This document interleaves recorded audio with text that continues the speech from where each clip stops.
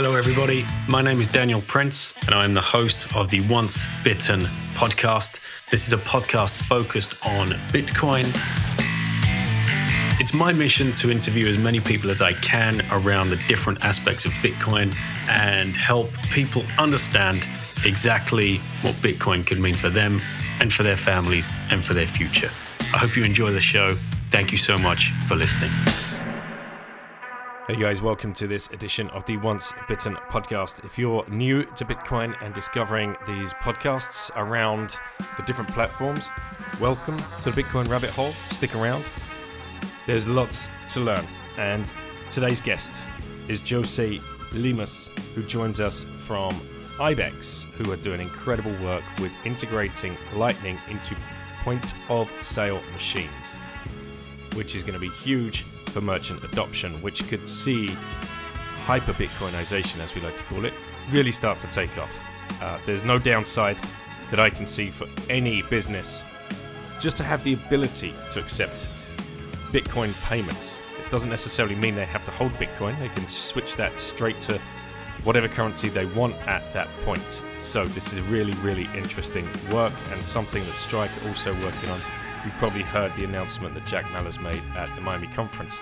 Ibex could be ahead of the game on this one. It's pretty incredible, the work that they've been doing. So make sure you listen to this one. A big shout out to everybody that is supporting the show. That means you guys that are retweeting and liking and commenting and engaging with the, not just the show, but with the guys that come on and share their story. It's brilliant when I get feedback that you've reached out to one of the previous guests. So keep doing what you're doing, everybody. Thank you so much for helping this project along.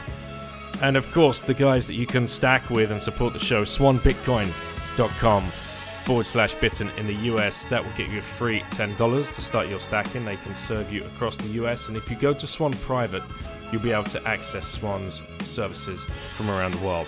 Relay.ch/bitten. They are based in Europe. You can access them from the UK as well. They are a stacking app, bunch of great guys doing great work. Bitcoinreserve.com/bitten. You can also get 10 euros there with your first stack. You can stack with these guys up to £1,000 or euros a day on a card. That's the only service available across Europe. Or if you want the white glove service and you have a bigger amount to put on, 50 grand or more gets you direct contact with the team and they'll walk you through everything that you need to do, including setting up your wallet. Brilliant work from Nick and the guys over at Bitcoin Reserve.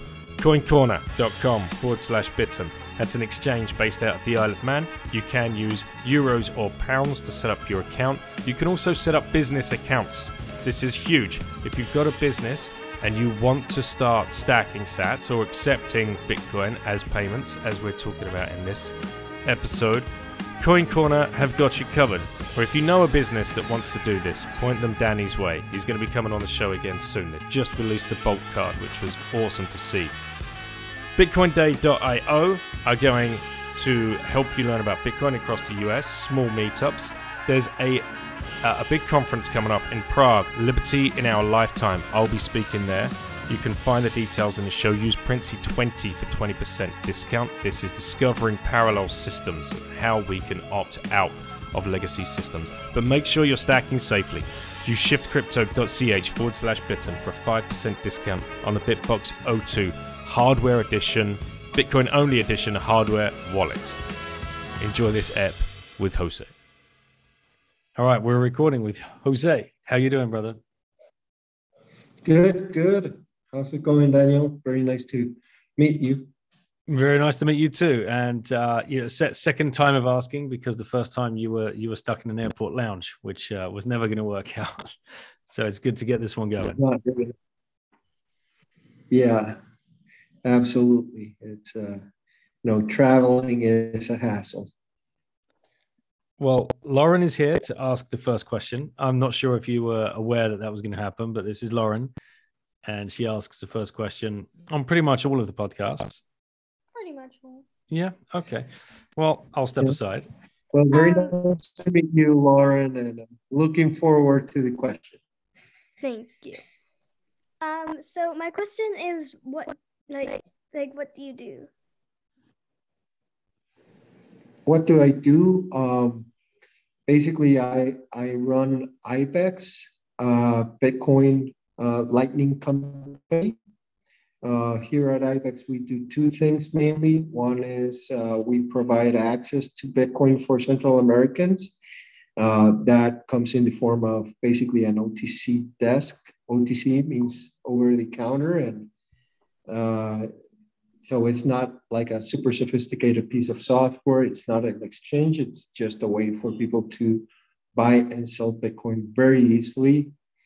And the other thing we do, which is I think what brings us here and it's more interesting, is we help companies integrate Lightning capabilities into their products and services.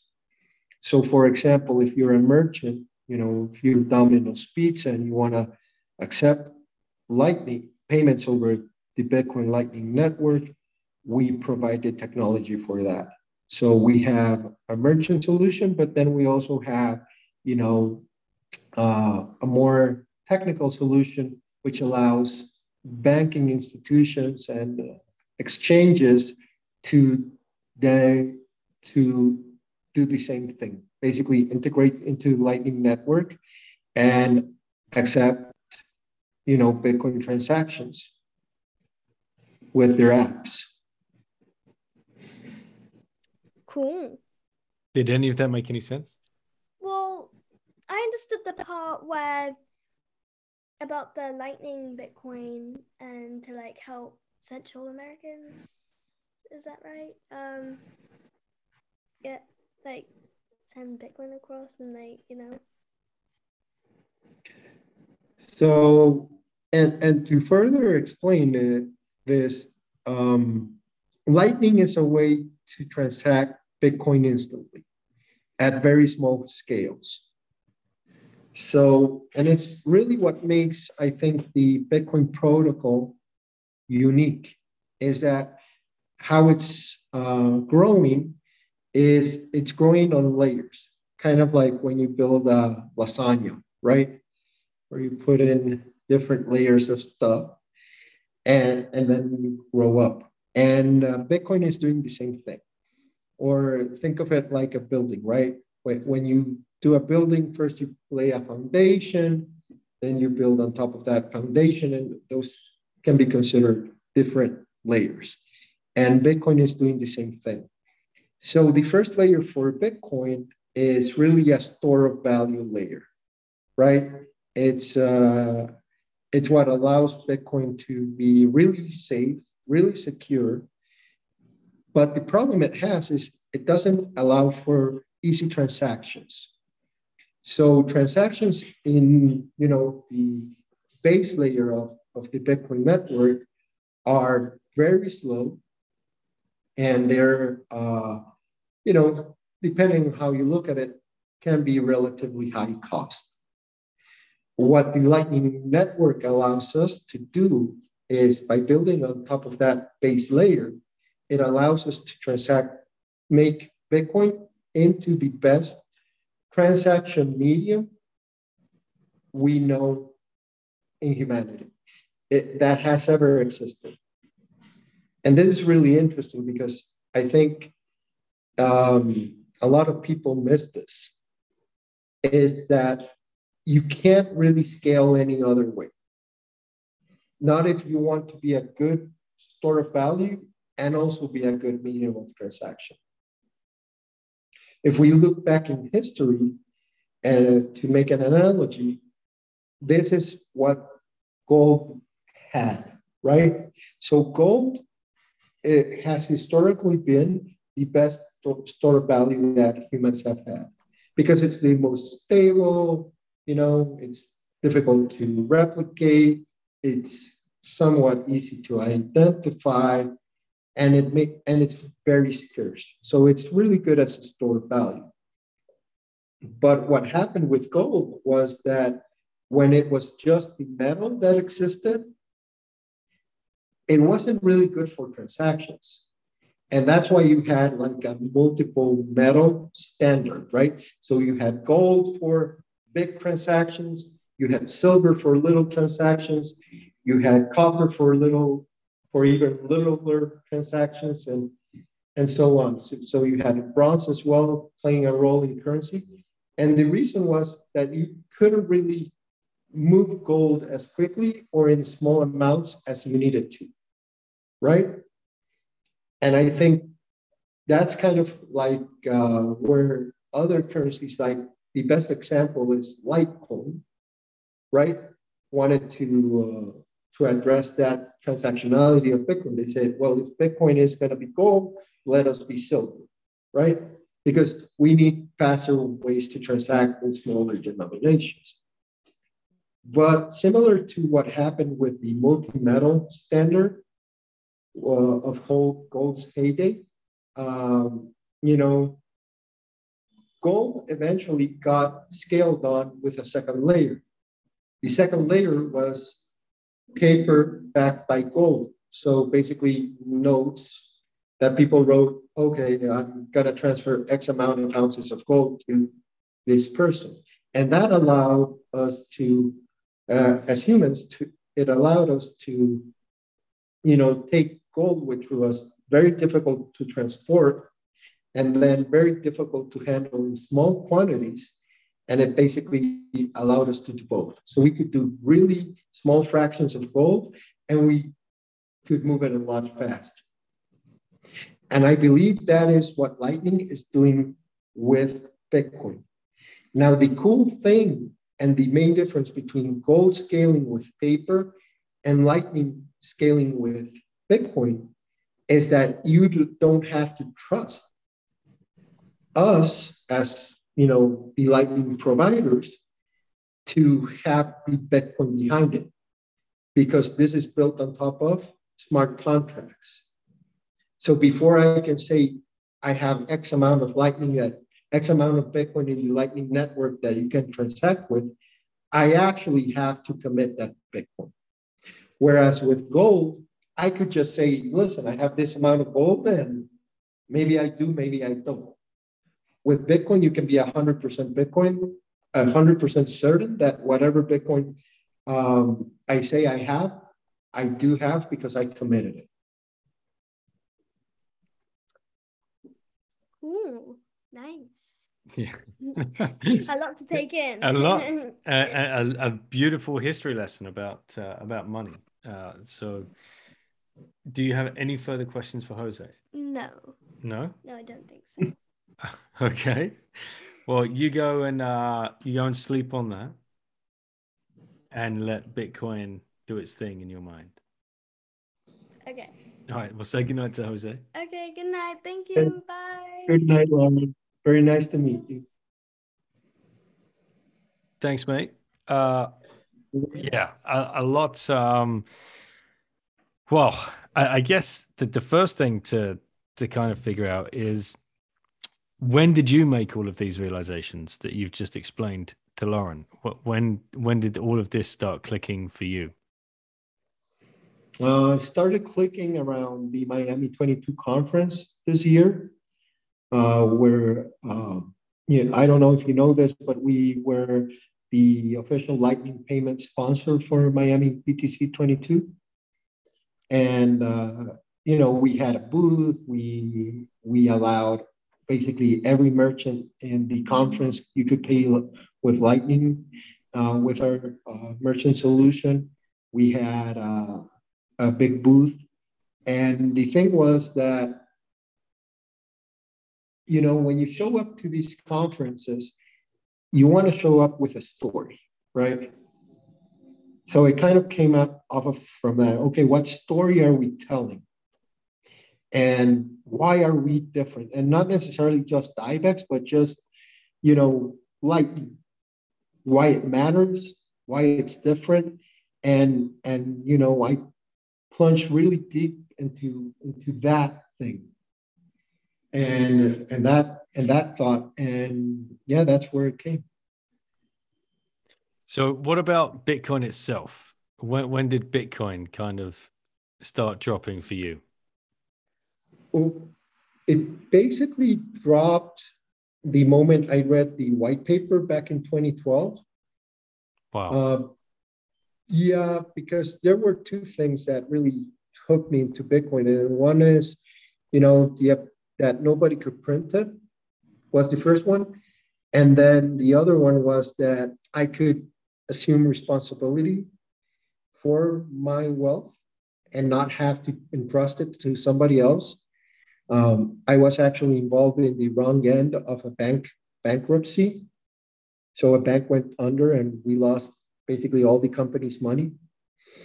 So I have zero trust in. Yeah. All right, let's talk about that. Let's dig into that because that would be very interesting. What were you doing at that point then? What was the company? Was it your company or you were part of the company, part of the founding team? I was a part of the company. I was a minority shareholder in the company. It was a bike assembly business. So we would import bicycles from China, assemble them in Guatemala, and sell them to distributors. And now what's interesting is that Guatemala sides with Taiwan, right? So back this is 2003-ish, 2003, 2004. How old were you at that? How old were you at that point? I was 24, 25. Wow. All right. So young, you're in Guatemala. This is your home country, right? So you're shipping in bikes, you're assembling them and then selling them to market. Yeah. Okay. So, but Taiwan. So Guatemala is aligned with Taiwan, and we were importing bikes from China, mainland China, right? And the problem was that we couldn't send money directly because, well, we like Taiwan, right? So we had to actually. How you worked around that blockade was that you could set up an offshore account in one of the islands in the Caribbean, but it wasn't set up like I went to the Caribbean and set up a bank account.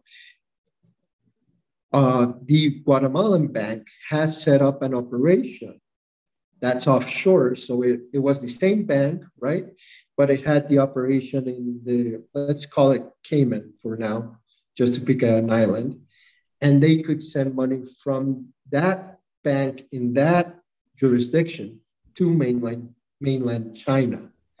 And so we opened the bank account. Everything was done here in Guatemala, but the operation that they had was offshore.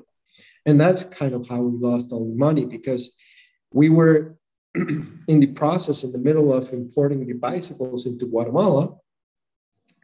And we were waiting on the BL, and the shipping company let us know we were going to be arriving next week. So we had to move the money to the offshore account so we could pay the suppliers and get the BL released to us.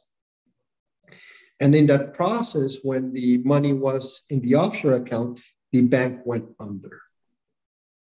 The bank, the Guatemalan bank, or the one in Cayman, or wherever? The whole operation, both. Oh, man. Yeah. And we basically lost all the money, and we had to scramble to collect debts to basically pay for the shipment. Got delayed. It was a tough time.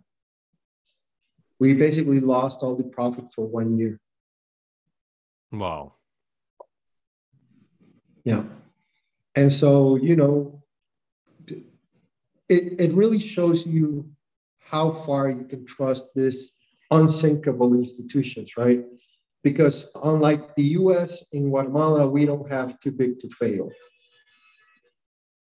Things fail all the time. Mm-hmm. So for me, the Bitcoin's value proposition was immediately apparent. I didn't even need the price of Bitcoin to go up. Unfortunately, at that time, one, I wasn't smart enough to start mining. And two, I couldn't get money to any place in the world that I could buy Bitcoin in. So It took me till 2017 to actually get my hands on my first Bitcoins. Oh my God. That's the worst. So you've seen it, you understand what it is, you want it, but you can't get it because you're locked out. Yeah. Yeah. Well, I could have gotten it if I was smarter, right? But If you'd have done the mining, yes, I suppose. Yeah, you could have got it. But you could even fill out surveys and get Bitcoin. That's how early, it was. right. I was going to say that there's probably way too early for any kind of peer-to-peer market, like meeting a guy down the bar Yeah. to would that have even been going on in those days? Well, I was actually the first user in Guatemala in local Bitcoins. Really? Yeah, I logged in and I was the only one there. So I tried local Bitcoins and there wasn't just any market for it. I probably was one of the first people in Guatemala to find out about it. Who did you start telling? Hmm? Who did you start telling about it? I told my friends and family, I started like, there's this thing. If I said, it's really interesting. The implications are huge. If it's successful in what it's trying to do, it's going to change the world. And they thought I was crazy. Yep, we've all been there, and many of us still are. Yeah. Explain Guatemala to us for those of us that have never been to Guatemala. What's the country like? What's the culture like? The country. I need that question to be narrowed down a little bit so I don't go off on tangents.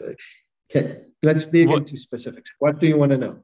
Okay, now describe Guatemala to me. Is this like a paradise? Is it a metropolis? Have you got mountains? Have you got volcanoes? Have you got oceans? What's the... Okay, so it's a relatively small country, size-wise. Also population-wise, it's not that big, maybe 15 million, 16 million inhabitants. A lot of people work in Guatemala. So Guatemala City, the capital, it's, you would call it an average city, I guess. But it gets a lot of people. It gets 6 million out of those 16 are working in the capital, but not necessarily living here. So traffic is hellish at this point because you have 3 million people actually living in the city. And then we get 3 million people in every day, in and out, right? And so just getting it, and we only have 4 access points. So one to the north, one to the south, one to the east, one to the west. And they're just blocked every day. We don't really have any public transportation to speak of. Just geographically, we're in basically a sweet spot. So weather is really nice, right? And so it's actually called the land of eternal spring because that's how the weather is all throughout the year. We have an average of maybe 22 degrees, 20 degrees, but the range is really small. It's only like 10 to 30. So you're pretty much around that average all year. And so, obviously with altitude variations, that range expands. But if you go to most places, it's pretty comfortable. Then we have 27 volcanoes, out of which 5 are active at any one time. We have mountain ranges. We got coasts on both sides. So we got the Atlantic and the Pacific. We got a lot of lakes. One of the most beautiful lakes in the world is here in Guatemala. That's not me saying it. That's National Geographic and Aldous Huxley saying it. Okay. So small country, our jurisdictional system is compromised, to say the least. Not in the sense that yeah, there is corruption and all that, but to me, it's more than that. We're just working with outdated jurisdictional infrastructure. We don't have a system that allows for innovation, pretty much. So, depending on what I like to say, awesome place to visit, awful place to live in and do business. Like if you can live here but earn income elsewhere, you're golden. Well, Bitcoin fixes that in a sense, I suppose. Yeah. So it does. So you border El Salvador. What's has there been any kind of news spilling across? Was your head of state one of the 44 people in El Salvador this last week? I don't believe he was. Not 100% on it, but I don't think he was. With El Salvador, that's actually how we got started in Lightning, right? Because before El Salvador, we were mainly focused on, the OTC market and delivering as much Bitcoin as we could into Central American people's hands. And then the news happened, and we realized there was a huge challenge to be had. If we wanted Bitcoin to have any degree of success in El Salvador, we needed to help businesses at least accept Bitcoin. So the week after the announcement was made, we were, in El Salvador, boots on the ground. We were meeting with business people and corporations and trying to get them to wrap their head around this. And that's where, our first product came to life, which was IBEX Pay, which is just a very simple platform for merchants anywhere to accept Bitcoin. And in El Salvador, particularly, the problem we solved was instant USD convertibility. That's their currency right there that they use there. So what we do is we allow merchants to basically use Bitcoin kind of like a credit card, right? Or another payment method. Because at the end of the day, they're going to be receiving dollars in their bank account. So that's kind of what we did as the MVP, because we realized that while Bitcoin is really easy for the individual at this point in time, it's really hard for businesses because there's no tools. So you don't have anything, right? You don't have a way to accept Bitcoin. And then on the other hand, you don't have a way to manage it once it is inside your company. How are you going to custody it? Who's going to hold the treasury keys? How are those funds going to be managed? How are we going to disperse the funds? How are we going to separate, the funds that we have in Bitcoin to spend and the funds we have in Bitcoin to basically as reserves? And who's going to have access to the spending Bitcoin? All of that still doesn't exist. And that is what we at IBEX are really focused on, giving those tools and allowing these corporations to integrate Bitcoin into their solutions and ecosystem.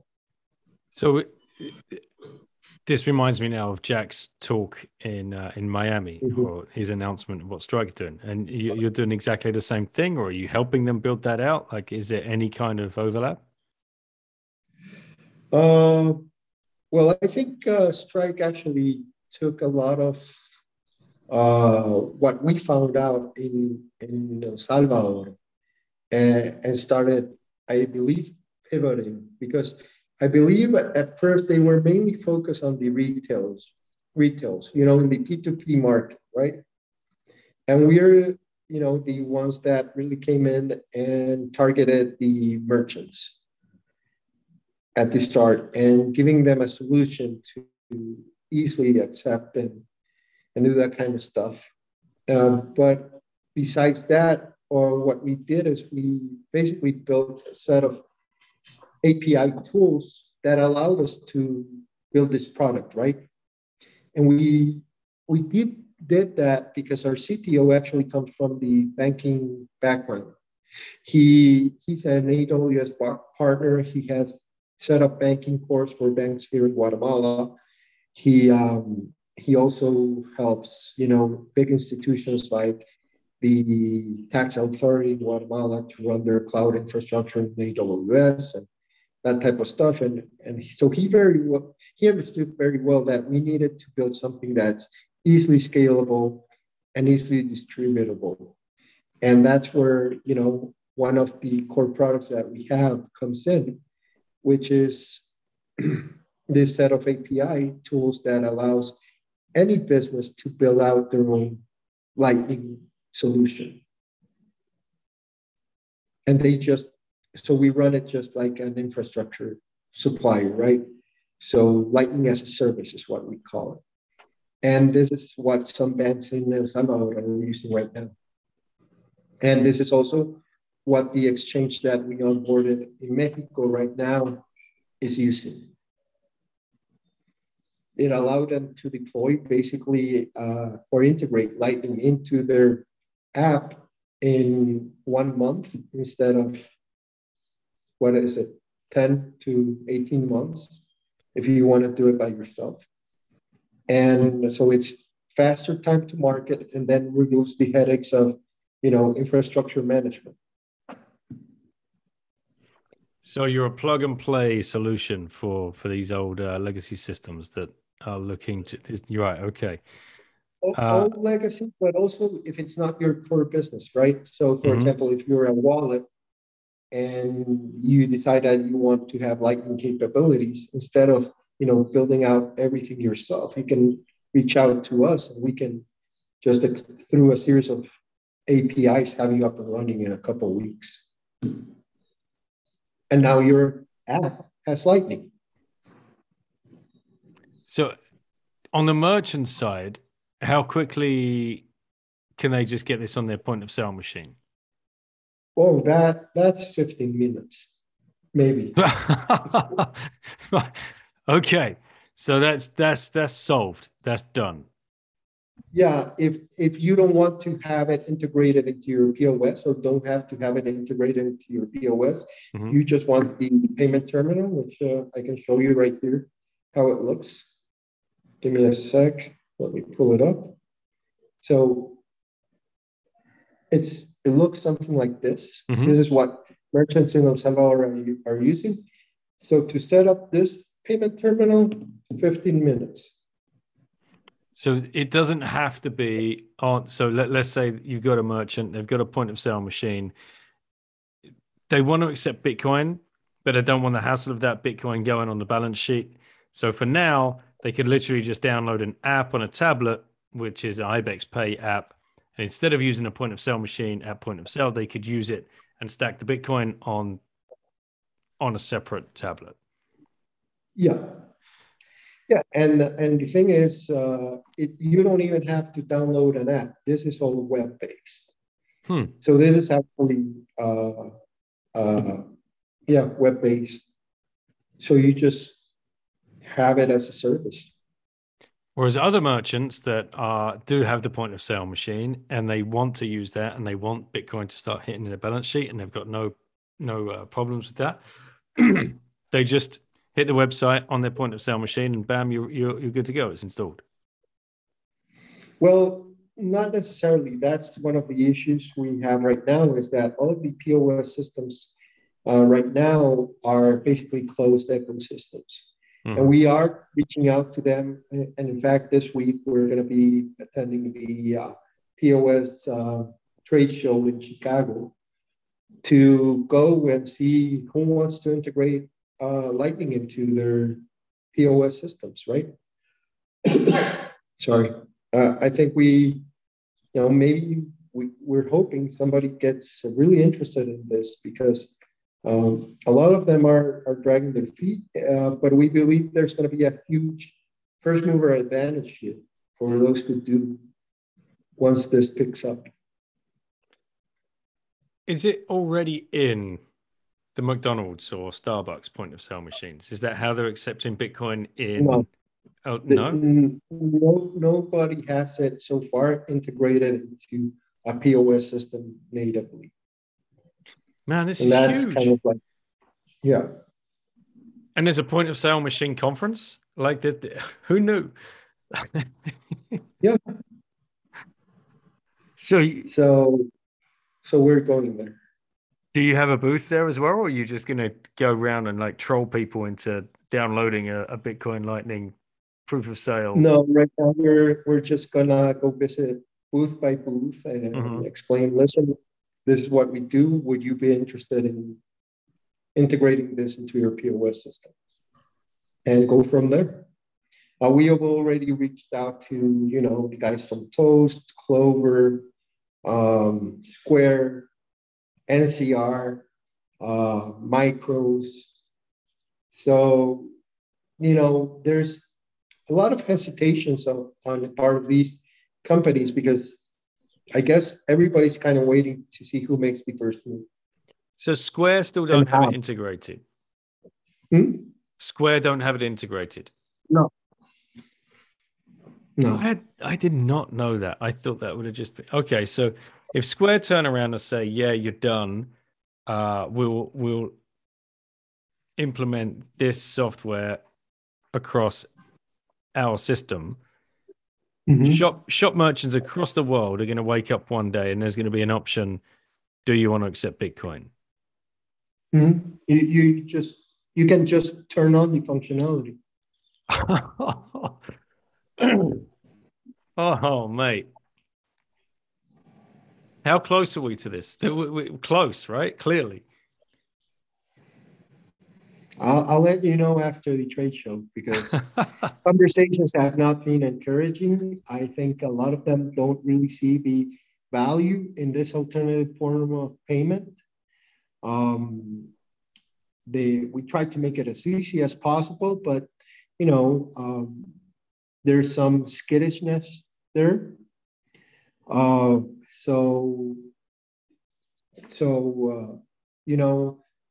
Big companies like that are not fast to move, generally speaking. So we have integrated with other very interesting projects, like, for example, Oshi. I don't know if you've heard about them. Yeah, the guys in Texas that are all through the restaurant scene. Yeah. So we work with them, and it's really cool because you can get cash back on their app, right? And it's basically agnostic, and we're doing some really cool things with them. So maybe a company like Oshi might have an advantage, 6 months as they continue to build out their solution, and because they're really just one step away from, accepting credit cards. And then if you're one of their customers and you say, if I can also do credit cards with Oshi, why do I need this other guy, right? And so, but merchant adoption is so key. The merchant adoption is so key. It's so key. That's why I was excited about Jack's announcement at the conference and talking to you. So what I don't understand is then from the merchant's point of view, like that person that you're talking to, trying to explain what's their blocking point. Clearly, if they're not the yes guy, it's career risk for them. They don't want to be the guy that walks back into the boardroom and says, we need to implement Bitcoin on our point of sale machines, because there's too much of a target being put on his back if he's doing that. I think that's some of it, and some of it is just education, right? And this is what we want to make clear to these merchants is not the merchants, but the POS system guys, is that, listen, forget about Bitcoin. This is just a way better way to move money. Because, you don't have any lower bound limits, right? You can move cents, which creates new monetization strategies, right? And you never have to hold the asset. So if you don't want to, so which is what we did for every merchant in El Salvador. So listen, don't worry about Bitcoin. You don't have to think about it. Set your reception at 0, right? So you You don't want to. so like that guy could literally say, we'll set a reception at 0. That means we're going to receive 0 Bitcoin, but we will receive dollars. That is correct. So there's like no downside for these guys at all. What I think as well is going on is that because people are so tied to their jobs and their rat race, and they're very hesitant to rock the boat, to do something new, and they think it's like they don't understand that, right? Yes, even if you say we accept Bitcoin, you're not going to get a deluge of Bitcoin. There's still only a very, very few amount of people in the world that would be willing to part with their Bitcoin for your service or product. You might get 1 a month to begin with. Perhaps, like, it's not just going to be like turning on a faucet and you're not going to know what to do with it. It's you're going to have time, but you are going to get a lot of exposure about this announcement. And it's free marketing for any merchandiser. It's absolute, like, all you've got to do is say, we now accept Bitcoin on our store. And it could be for one product. It doesn't have to be for the whole range. Say you're a clothing store. Like, just say, for this particular line, we will accept Bitcoin for it. If you're worried about this whole thing, just use it as a tool to market yourself out there as someone innovative and different without taking on any risk. There's zero downside. 0, yeah. And yeah, so that's kind of what we did. We tried to de-risk, and I think we were successful in just de-risking, Bitcoin acceptance. To be fair, this isn't right now for us across the world, because you get into some complicated jurisdictions like the UK, for example, where we can't do that conversion. But in the US, in El Salvador, in Guatemala, pretty much in Central America, yeah, absolutely, no problem. We're working on some deals to bring this to Brazil and Argentina as well. That instant conversion, that's 0 risk. And but for merchants that are willing to be a little bit more innovative, this is a way to get exposure to Bitcoin without really, without a huge commitment to it, right? You can start like building up, especially, if you're not a big chain, but you're more like an entrepreneur, it's your own shop. You can start like working it in as sales come in. You can see, okay, and you DCA in a certain way into your Bitcoin, right? Mm-hmm. And you build up your Bitcoin treasure in your company. So you mentioned the UK there. What's the sticking point with the UK? Well, to be able to do fiat settlement, you need to have banking relationships. Mm-hmm. And that's the sticking point with the UK. Banking relationship for Bitcoin companies. So I see. So while the UK, it's not illegal to have Bitcoin, for all intents and purposes, you can't hold Bitcoin and have a bank account, as exemplified by Peter McCormack. Yes. I'm just trying to think of how you could. You can do it, but you don't have to say. But then because it's not you as an individual. Like, for example, you can have Bitcoin. Your bank doesn't know Daniel Prince, has this amount of Bitcoin, or we don't want to service him because he holds Bitcoin. You don't matter to them, right? But if you were Daniel Prince Ltd. or a company that's providing merchant services, then you have an issue. I wonder if Danny at Coin Corner can help you out.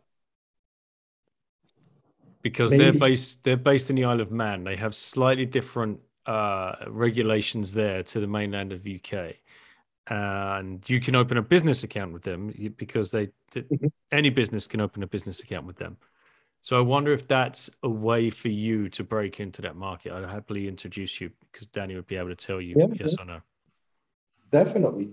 It could be, but and also to be truthful, Daniel, and here's where I find the beauty in this, and it's kind of, for me, it's a letdown, what Strike is doing,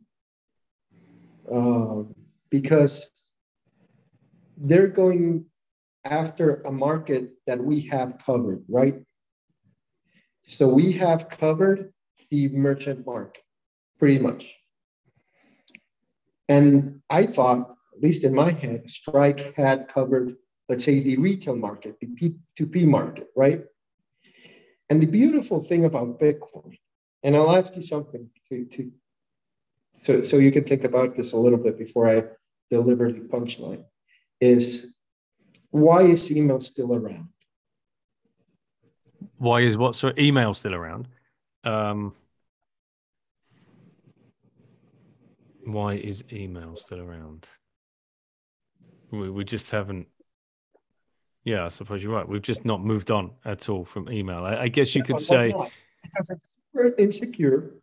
Yeah, there's way better communications alternatives out there, like WhatsApp, Slack, Telegram, Signal. Yeah, Telegram. Yeah, they're endless. Yeah, but why do we still have email? Good. It's.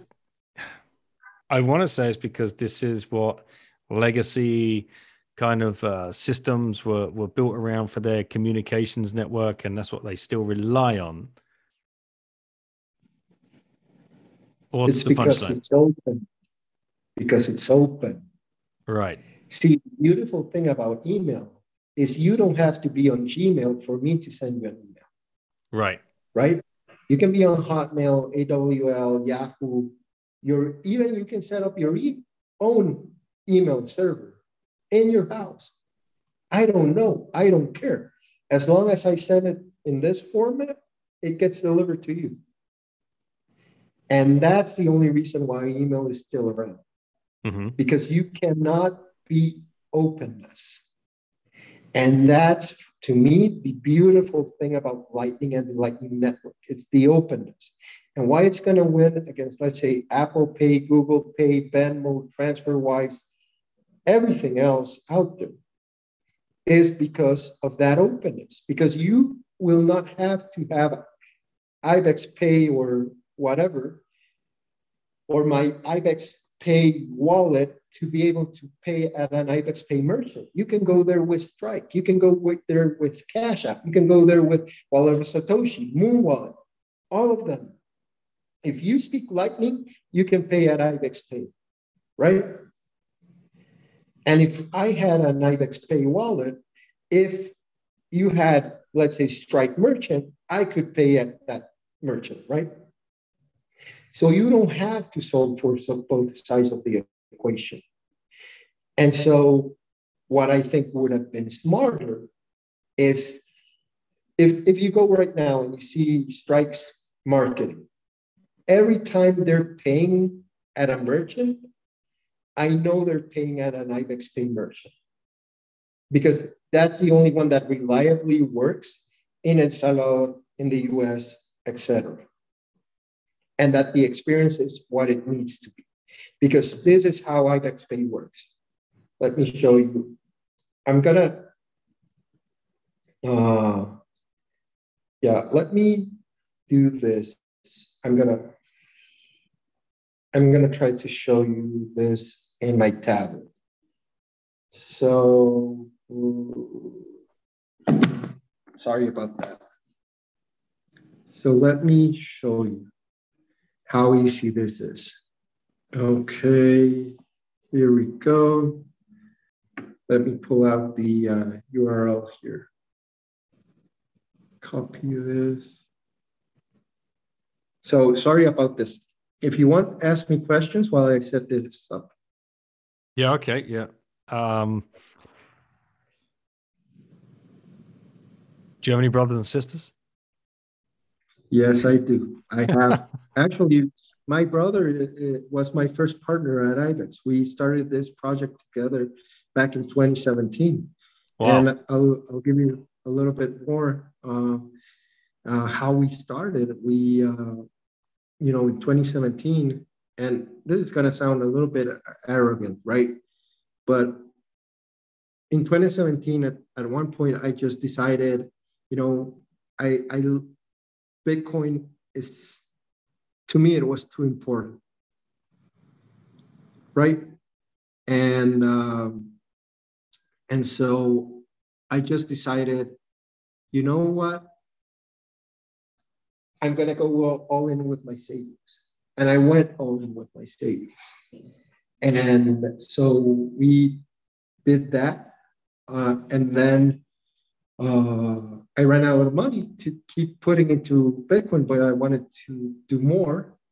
And we talked with my brother, and I told him, listen, I think Bitcoin is too important to not be involved in at a deeper level. Yeah, we put our money in, but I want to do more than that. I want to put my energy, and I want to put my creativity, and I want to put everything I can into helping Bitcoin's chances of success improve. And so, yeah, that's how IBEX started at first. And so let me share my screen. I'm ready now. Okay, excellent. Oh, wait. Let me do something else. We're going to do this better. So I'll come to my wallet of Satoshi here, right? So I arrive at a merchant, Mm-hmm. and the merchant here. So the merchant, and I'm gonna click here send, so you can actually see the screen. So the merchant starts to input, the amount. As you can see, it's calculating in real time the Satoshis that you're gonna charge, right? Yep. And right now I'm at a Marlins game as an example, right? And I go there and I buy a pack of gums and it's 5 cents. Click charge and the QR is generated. I scan it, I pay it, and it's received. And let me go here into my camera so you can see the payment is received. And it actually happened a lot faster than that. Yeah. Well, instantly. And so, for example, let me log off my, let me stop sharing and let me leave here so I can go back. So that's the experience at the merchant. And you don't go to a different website. You don't have to scan a QR that then you have to pull in. It's all done immediately. And when we integrate with a POS system, it's going to be just like that. And the cool thing here is that, everything else is transparent, both to the merchant and to the customer, right? Has to be this simple. And the cool thing so what I don't like that Stripe does is that they block IBEX Pay in any of their publications where they're paying at an establishment, right? I go the other way, or at IBEX, we go the other way. We show, we're constantly showing, people paying with Stripe, people paying with Wallet of Satoshi, people paying with Cash App, because the cool thing to me is that interoperability. That's what makes this great, that you don't have to be with to accept payments. That's what sets us apart from Apple Pay, from Google Pay, Venmo, TransferWise, all of them. Because we can work together. And I would have hoped that they focused more on continuing to educate their current customer base into listen. IBEX Pay, OpenNode, whoever else is bringing in merchants, you can go with your Lightning wallet and pay at those places. But I guess they're going another route. So Okay. Yeah, I didn't realize that. Are they signing up the merchants on like a one-shot deal sort of thing, like contractually obligated to just use the Strike app, or you don't know? I don't know. I haven't seen any of their solutions yet in working. I think they're mainly focused on the NCR stuff right now. Don't know when it's going to roll out either. So NCR we'll would be see. what? They're one of the announcements that Strike was integrating Lightning capabilities into NCR POSs, but we don't know yet when it's going to happen or how it's going to happen. Sorry, So, NCR, the company that provide the point of sale machines, right? Okay, yeah. that's so correct. We'll have to wait on that to see how they do it. I would expect them to keep the openness of the network available, because otherwise, why are you just doing a Why are you just a competitor to Apple Pay then? You know, to me, it doesn't make sense. We're trying to do something a little bit different here. Have you spoken with Jack or not? No, we've actually spoken with their team though, specifically in El Salvador. And for a while, we thought that was the way they were going to go, because we talked about doing promotions together, right? So, for example, pay with Strike at IBEX, get cash back, sats back, that type of stuff. But I think they never got really interested in that. So one thing that you'll be able to help me understand this, is if I want to shop at a merchant, I want to use dollars, and they want to receive dollars, but the dollars were hopping on they're going to hop onto the Lightning Network and get pinged across, final settlement within seconds, whatever. There's got to be some kind of, how's the FX conversion happening? And there's got to be surely some kind of fee somewhere. It's not like I can send $5 and they receive $5. So for the merchant, you see some fees, right? Although if you keep it in Lightning, it's way smaller than current, let's say, credit card fees. So we basically do 0.7% if you stay in Bitcoin. Mm-hmm. And then if you want the fiat conversion, you can add, depending on volume, 1 to 1.5 points extra. So you're anywhere between 1.7 to 2.2 for the whole transaction. Mm-hmm. I think that's pretty much competitive with what we see in credit cards. It's when you stay in Bitcoin that you really start to see a significant difference in fees, just because of the conversion is not, it's not without cost. But that is dollars in your bank account basically next day. So for the merchant, you're paying probably anywhere between like around, let's say 50% less fees, but you're getting the settlement much quicker. Yeah. That's if I'm paying dollars to Bitcoin to dollars, right? But if I'm paying if I'm paying Bitcoin and they want to receive dollars, that fee would be even less, a little bit. No, the same thing. It's if, let's say, the customer goes out in dollars, but you receive Bitcoin, mm-hmm. you pay way less. You pay 0.7. Mm-hmm. And the other thing is that that this is what is really attractive for merchants is no chargebacks. What do you mean by that? You don't get charged back. So once you receive that payment, you receive it. It's cash. It's instantly settled. You don't wait 2-3 days, or in the case of credit cards, up to 180 days to see if that transaction actually cleared, or if somebody went and said, listen, I did not make that purchase, and credit my money back. Mm-hmm.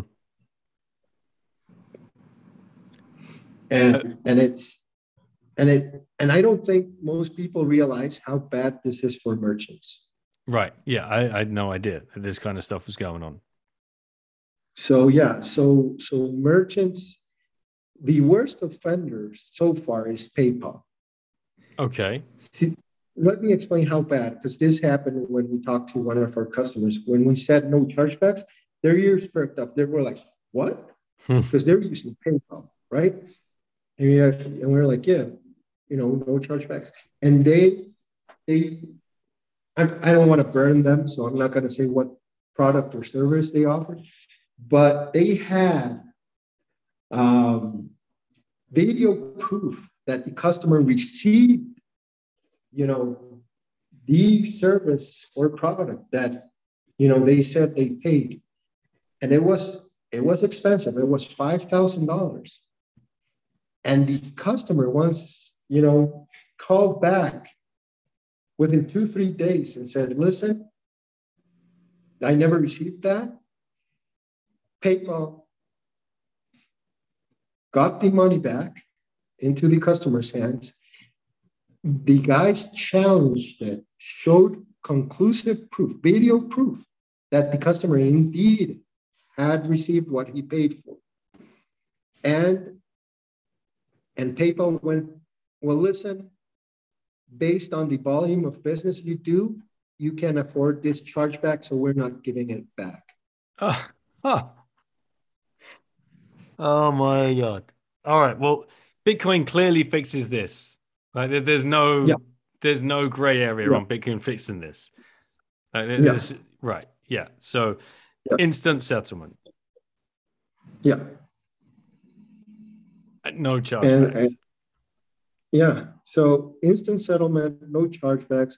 What we like to say is so going back to the start, when we started, the story we told at the conference, and what I think is really cool about this is cross-border, cross-currency micropayments. Mm-hmm. And this is what this enables. So Lightning doesn't win because it's, a different way to pay for a cup of coffee. Lightning wins because it's able to do stuff that the current payment systems just cannot do. Absolutely cannot do.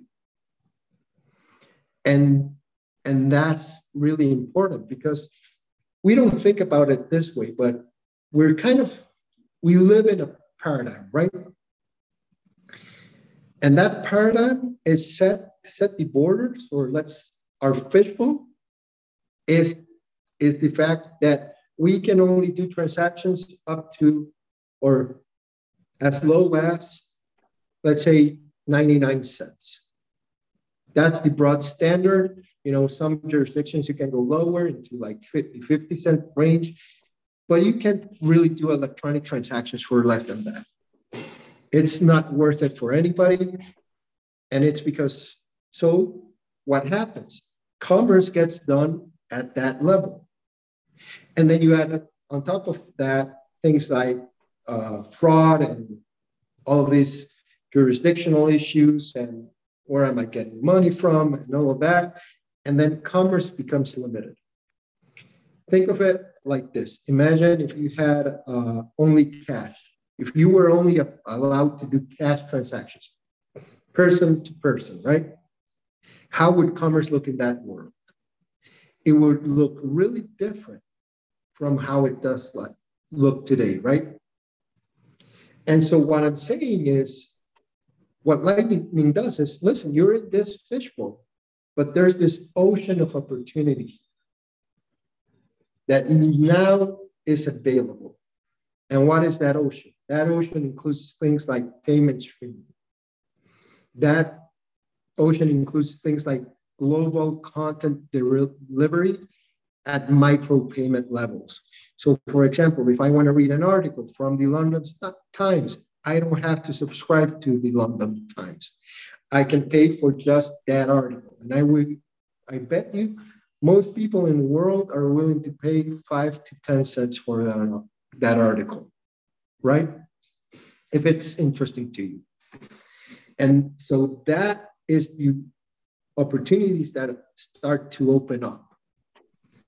You know, the ability to get paid from anywhere to anywhere at any level. And so for me, really, some of the people that are going to benefit the most from this are content creators that have a hard time monetizing their content because you rely on advertising dollars. And our advertising dollars are very fickle, right? As opposed to you having a strong, follower base that where your followers can pay you a fraction of a second every second they watch your content.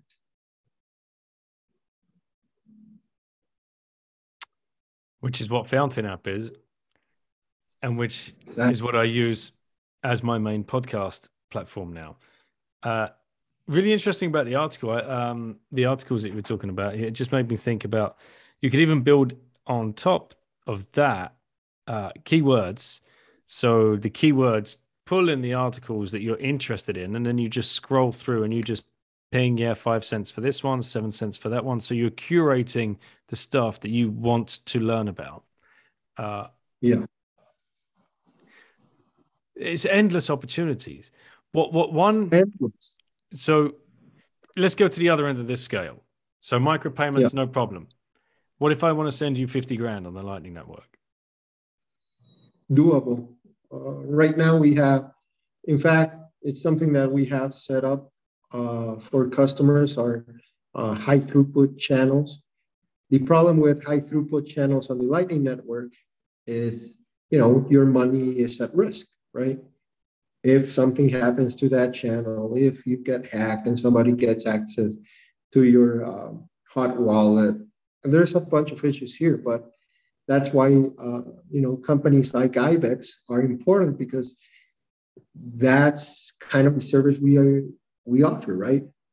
You want to push $100,000 transactions through. Well, if it's just your company doing it, might not be worth the risk to do it. But if, for Ibex, we have a suite of customers that need that availability, and Lightning is what we do all day, and we set our security protocols, which we do, and we develop this standard and so on and so forth, you will have, if you're an Ibex, you can receive that payment.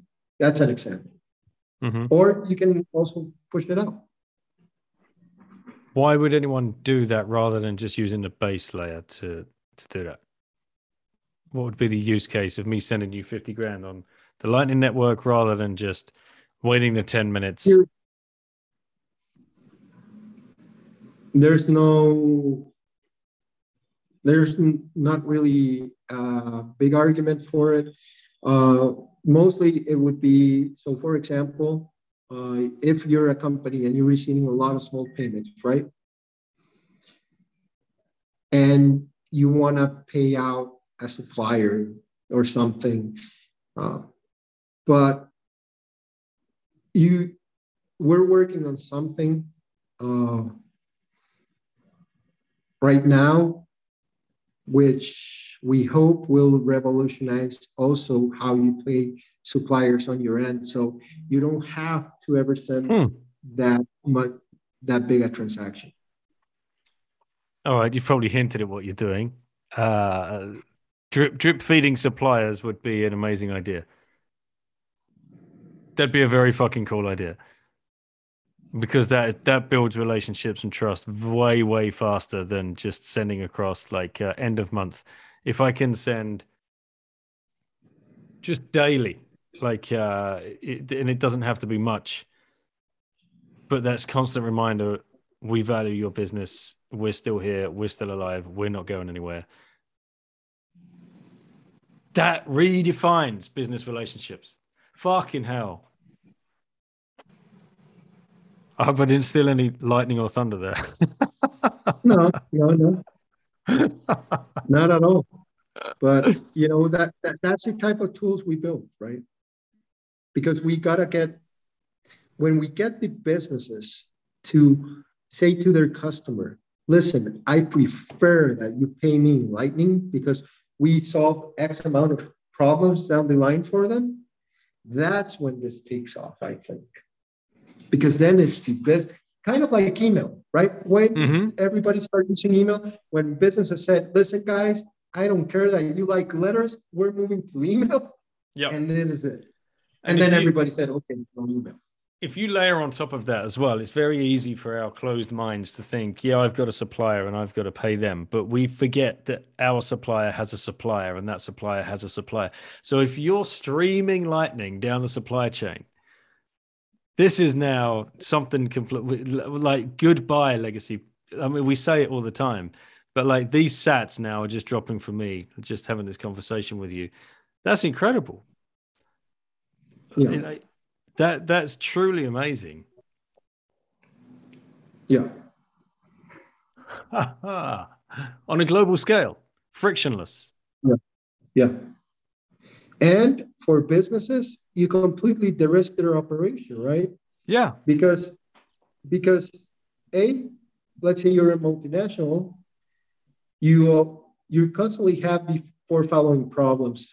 You have currency risk, you have jurisdictional risk, you have liquidity management problems, and then you have cost of transferring money globally, right? And rebalancing those. Yeah, and counterparty risk as well, right? Because the people that you're doing business with might not just pay you that month. Yeah, and so here, your currency risk goes down to zero because you can be on your base currency constantly, immediately. Your jurisdictional risk goes down to zero because as soon as you get paid, you're out. Your liquidity pool management tends to zero because you need way less liquidity stuck in multiple places, and your money transfer cost goes down to zero. And your counterparty risk goes down to zero. Because every day I can see I'm getting a payment from Jose. Yep, another day. If you miss a day or two, I can be on the phone like, what's up? My note is down. Don't worry, we're on it. Like, okay, great. Thanks very much. It's... Huh. What about this idea then of banking on the Lightning Network, where people might be inclined to stake a lot of Bitcoin to open up huge channels to, I don't know, it's not yield farming, to earn interest, let's say, to use like legacy kind of financial terms. Is this a reality? For example, IBEX could say, go ahead. It's not today, but it will be.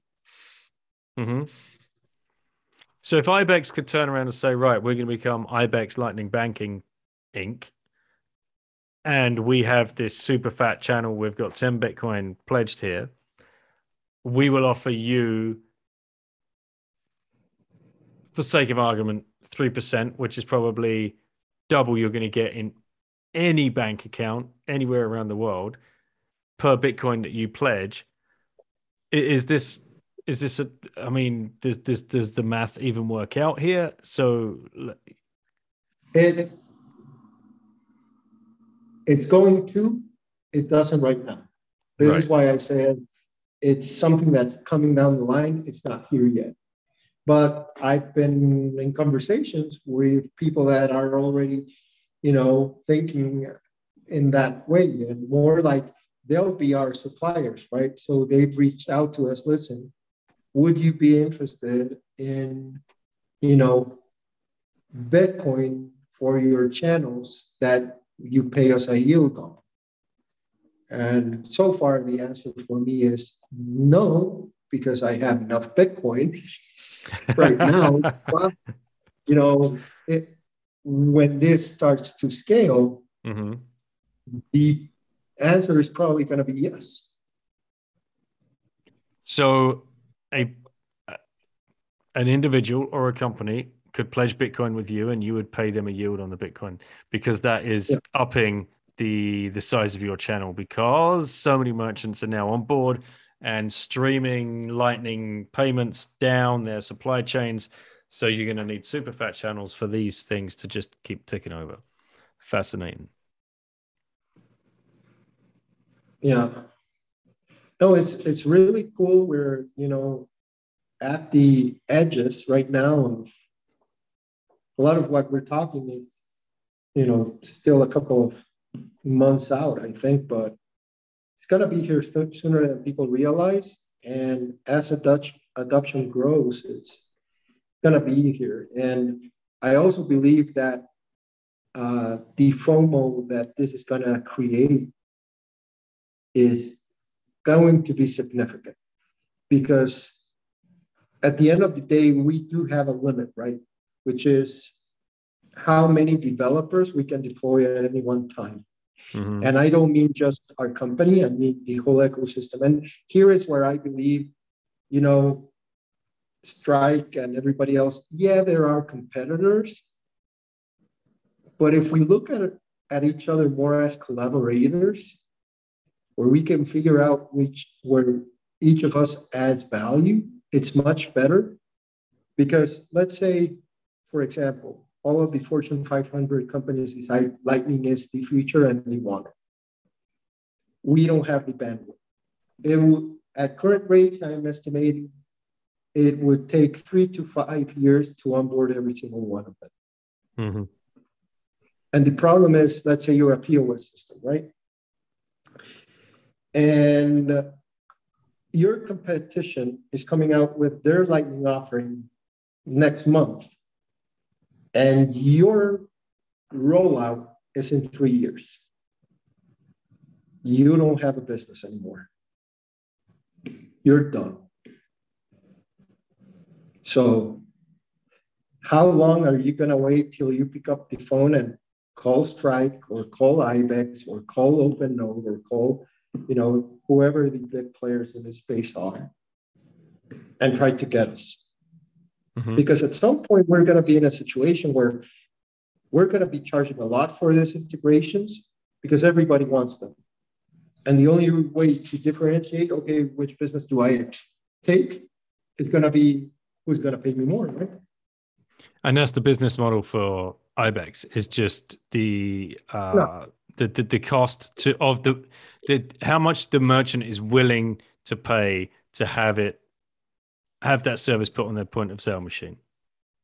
No, that's kind of like, I think it's a lot like the start of the internet, right? When everybody wanted to have a website, mm-hmm. right?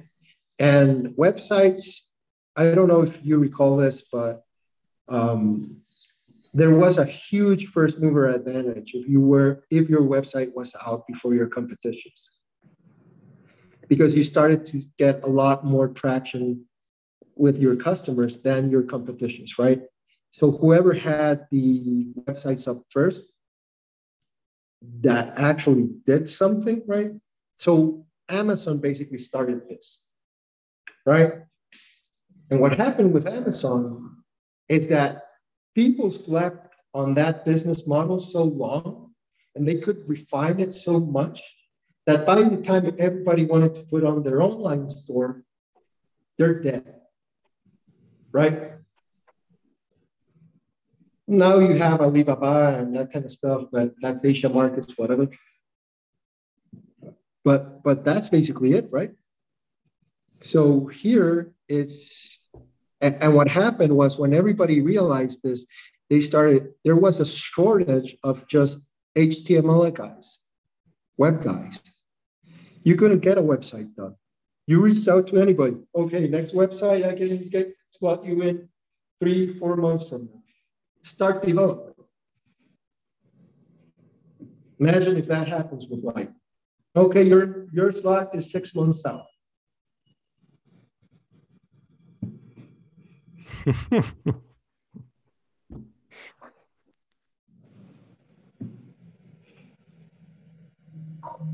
Mate, this is all massive, isn't it? I think a lot of people are sleeping on it. I really do. And it's because, like I said, this isn't, it's not that it's another way to pay for stuff. It's because it allows for a level of commerce that is just not doable any other way. Just when you think you've seen everything coming, what Bitcoin can offer and what Bitcoin fixes, you have a conversation like this, and your mind starts racing in a thousand different ways again. Yeah. That's what I love about this space. You know, and that's kind of why, to me, at this point in time, price movements in Bitcoin are a joke. Yeah. When I hear somebody say, like Michael Saylor, that Bitcoin is, you know, way underpriced, he's exactly right. He's exactly right. How much is the most efficient global settlement network ever created worth? Because that's what we're talking about here. How much is that worth? I don't know the exact number, but I'm pretty sure it's way more than $1 trillion. Yeah. Oh, yes. Yes, it certainly is. All right, man. All right. So, where else do you want to take this? Was there anything that we didn't touch on? I'm sure you've already blown a lot of people's minds as it is, but is there anything else that you wanted to touch on? You'd be surprised because you say this, right? And I'm dealing with the technology, so it kind of becomes like even cooler because, you know, first of all, I can't say a lot of stuff just because I'm still working on this, but then if I told you what's going to be possible in a year, payment-wise, you wouldn't believe it.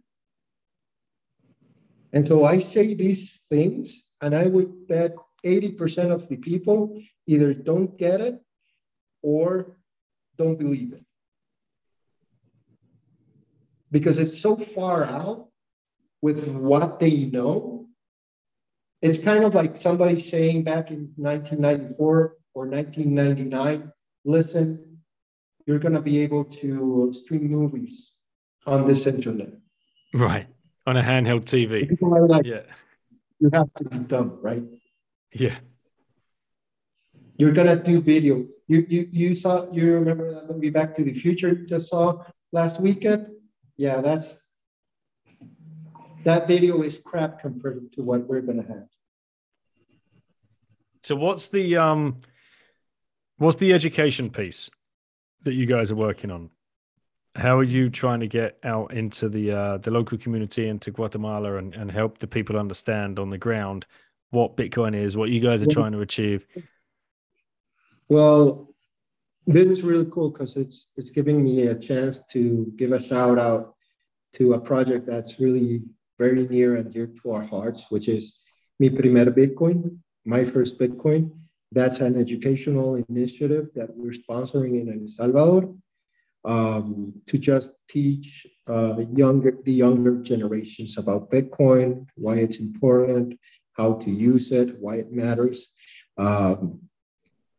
You know, there's an internal struggle within the company where we have people here that think trying to educate the old folks like myself is a waste of time to go after, like, you know, the businessman and that type of stuff. And they're really pushing we need to focus on the next generation. And there are those that, you know, want to focus more on the current generation of decision makers. And, you know, we're splitting the difference. We're trying to reach both. We see varying degrees of success, but slowly, I think, as the technology becomes more mature and you can put, you can put it in the hands of people and they start to like understand the implications of what this is. I'm confident we'll see some uptake. And the other thing that I strongly believe is once people figure out how much money they can either save or make with this technology, they educate themselves really quick. Yeah. All right. Well, Once, for example, so listen, Daniel, how far is it going? How long do you think it's going to take? Let's say your project takes off, you're getting paid per second, as you're streaming, and suddenly, your neighbor sees you in a brand new car, they see you upgrading, they see you, they're like, dude, I knew Daniel. He didn't have this level of success, right? And they go and they ask me, Daniel, what the fuck? And you're like, well, listen, I have this podcast, and we explain the revenue stream idea and everything. And they're like, and you can get paid, and everybody, like anybody all over the world, and I can also use this in my business. And then they start to like, okay, I got to get into this. and what I love about this idea as well, if we turn this back onto kind of Guatemala or El Salvador, if you El Salvador in particular, because they have such a huge population that now works abroad, and that person has to send money back every month, every 3 months, whatever it is, and the family at home are just left, just wondering the whole time: is the money going to come? Is the money going to come?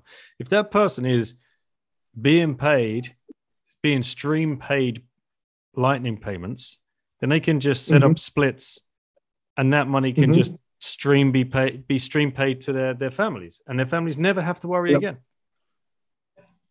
Yep. It's madness. It's amazing. That's why wouldn't you do it like that, right? You absolutely 100% would be the natural thing you would want to do for your family. And here's the thing. Yeah. And the thing is, this isn't 10 times better. This is 100, if not 1,000 times better way of doing things. Mm-hmm. So, why would you do it any other way?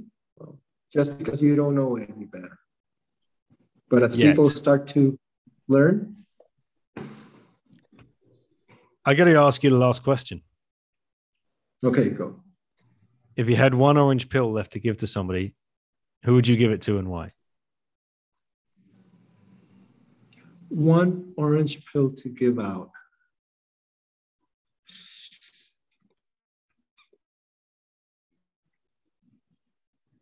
You know what? I'm gonna go super selfish.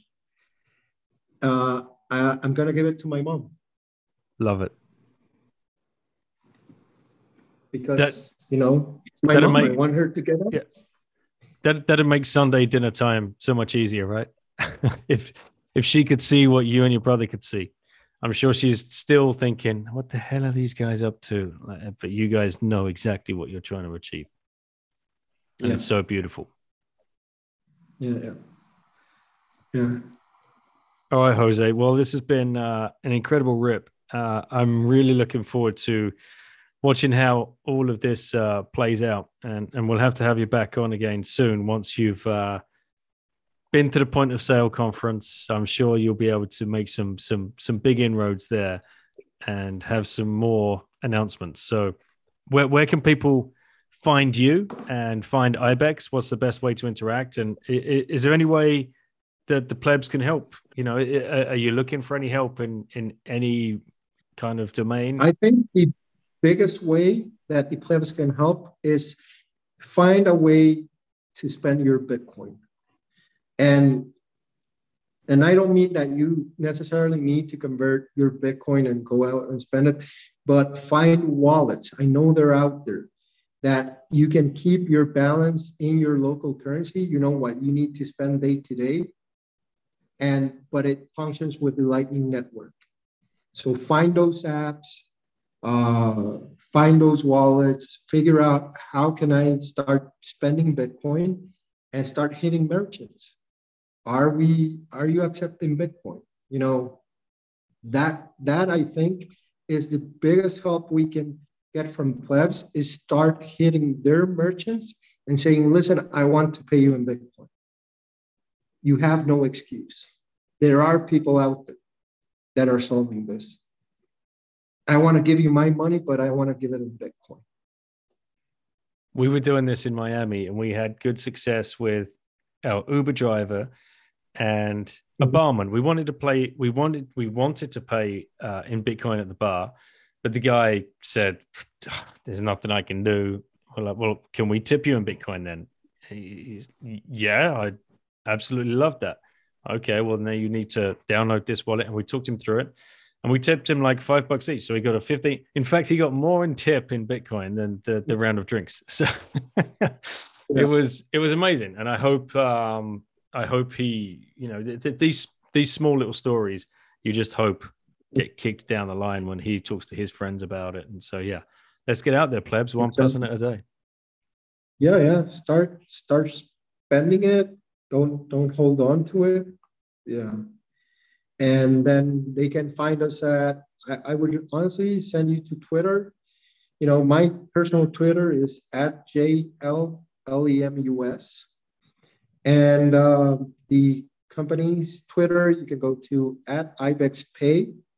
And you can also find us at IBEX_Mercado.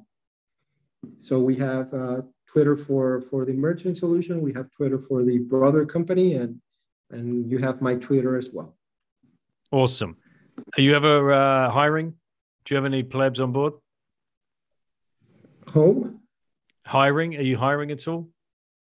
Oh, we're always looking for talent. We're starved for talent. So yeah, careers at ibexmercado.com, where we need everything. So everything from devs to customer service to creative. All right, man. Well, let's hope we can get some people coming your way. Would they be remote positions as well? We are flexible. We are in multi-jurisdictional. So Guatemala, El Salvador, Miami right now. We're expanding into a couple of other jurisdictions. So, I'm sure we can make it work. All right. Excellent, man. Well, it's been great to get to know you. I really appreciate you coming on, and I'm looking forward to seeing what's coming from you guys. Absolutely. Thanks a lot. See you, mate. Everybody, thank you so much for listening to that. Apologies if the audio was a little bit squiggly in some parts. The Wi-Fi on Jose's end was cutting in and out at some points. I think it's all good, but just a small apology there if you struggled with the part of that. Thank you, Jose, for giving up the time and coming on. This is awesome work you guys are doing. I really love about IBEX and IBEX Mercado. This is what pushes us forward, and that exciting kind of idea of daily small transaction payments down the supply chains where businesses are constantly engaged with each other. This redefines how you build business, but shifting massively what Bitcoin does. It turns everything on its head and starts building it all up from the base of it. And we are at every time we have one of these extra little epiphanies of what Bitcoin can do to change the world. You think you've been down the rabbit hole and back a couple of times, then you just branch off and you find this idea. Whatever it is that you see, go build it, go share that idea so someone else can build it. Don't stop this train. It's going to be so important that every one of us does that little bit where our skills each other with this new ecosystem. So thanks again, everybody, for listening. Thanks, Jose, for coming on. Thank you, everybody that's building in the space. You know who they are now. The ones that support the show, incredible builders as well. Swan Bitcoin, Relay, Bitcoin Reserve, Bitcoin Corner. You can stack with each one of those companies that got your backs. Shift Crypto going to help you keep that stack safe. That's very important. If you've not done that yet, make sure you get yourself a hardware wallet. Do your own research.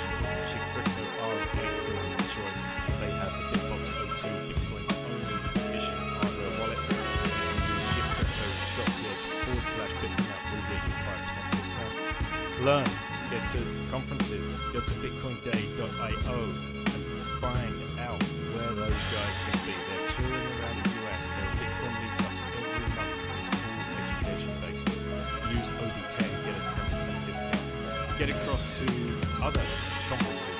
There's more popping up in Europe. We've got Circle Bitcoin coming up in Biarritz. We've got Baltic Anniversary coming up in Riga.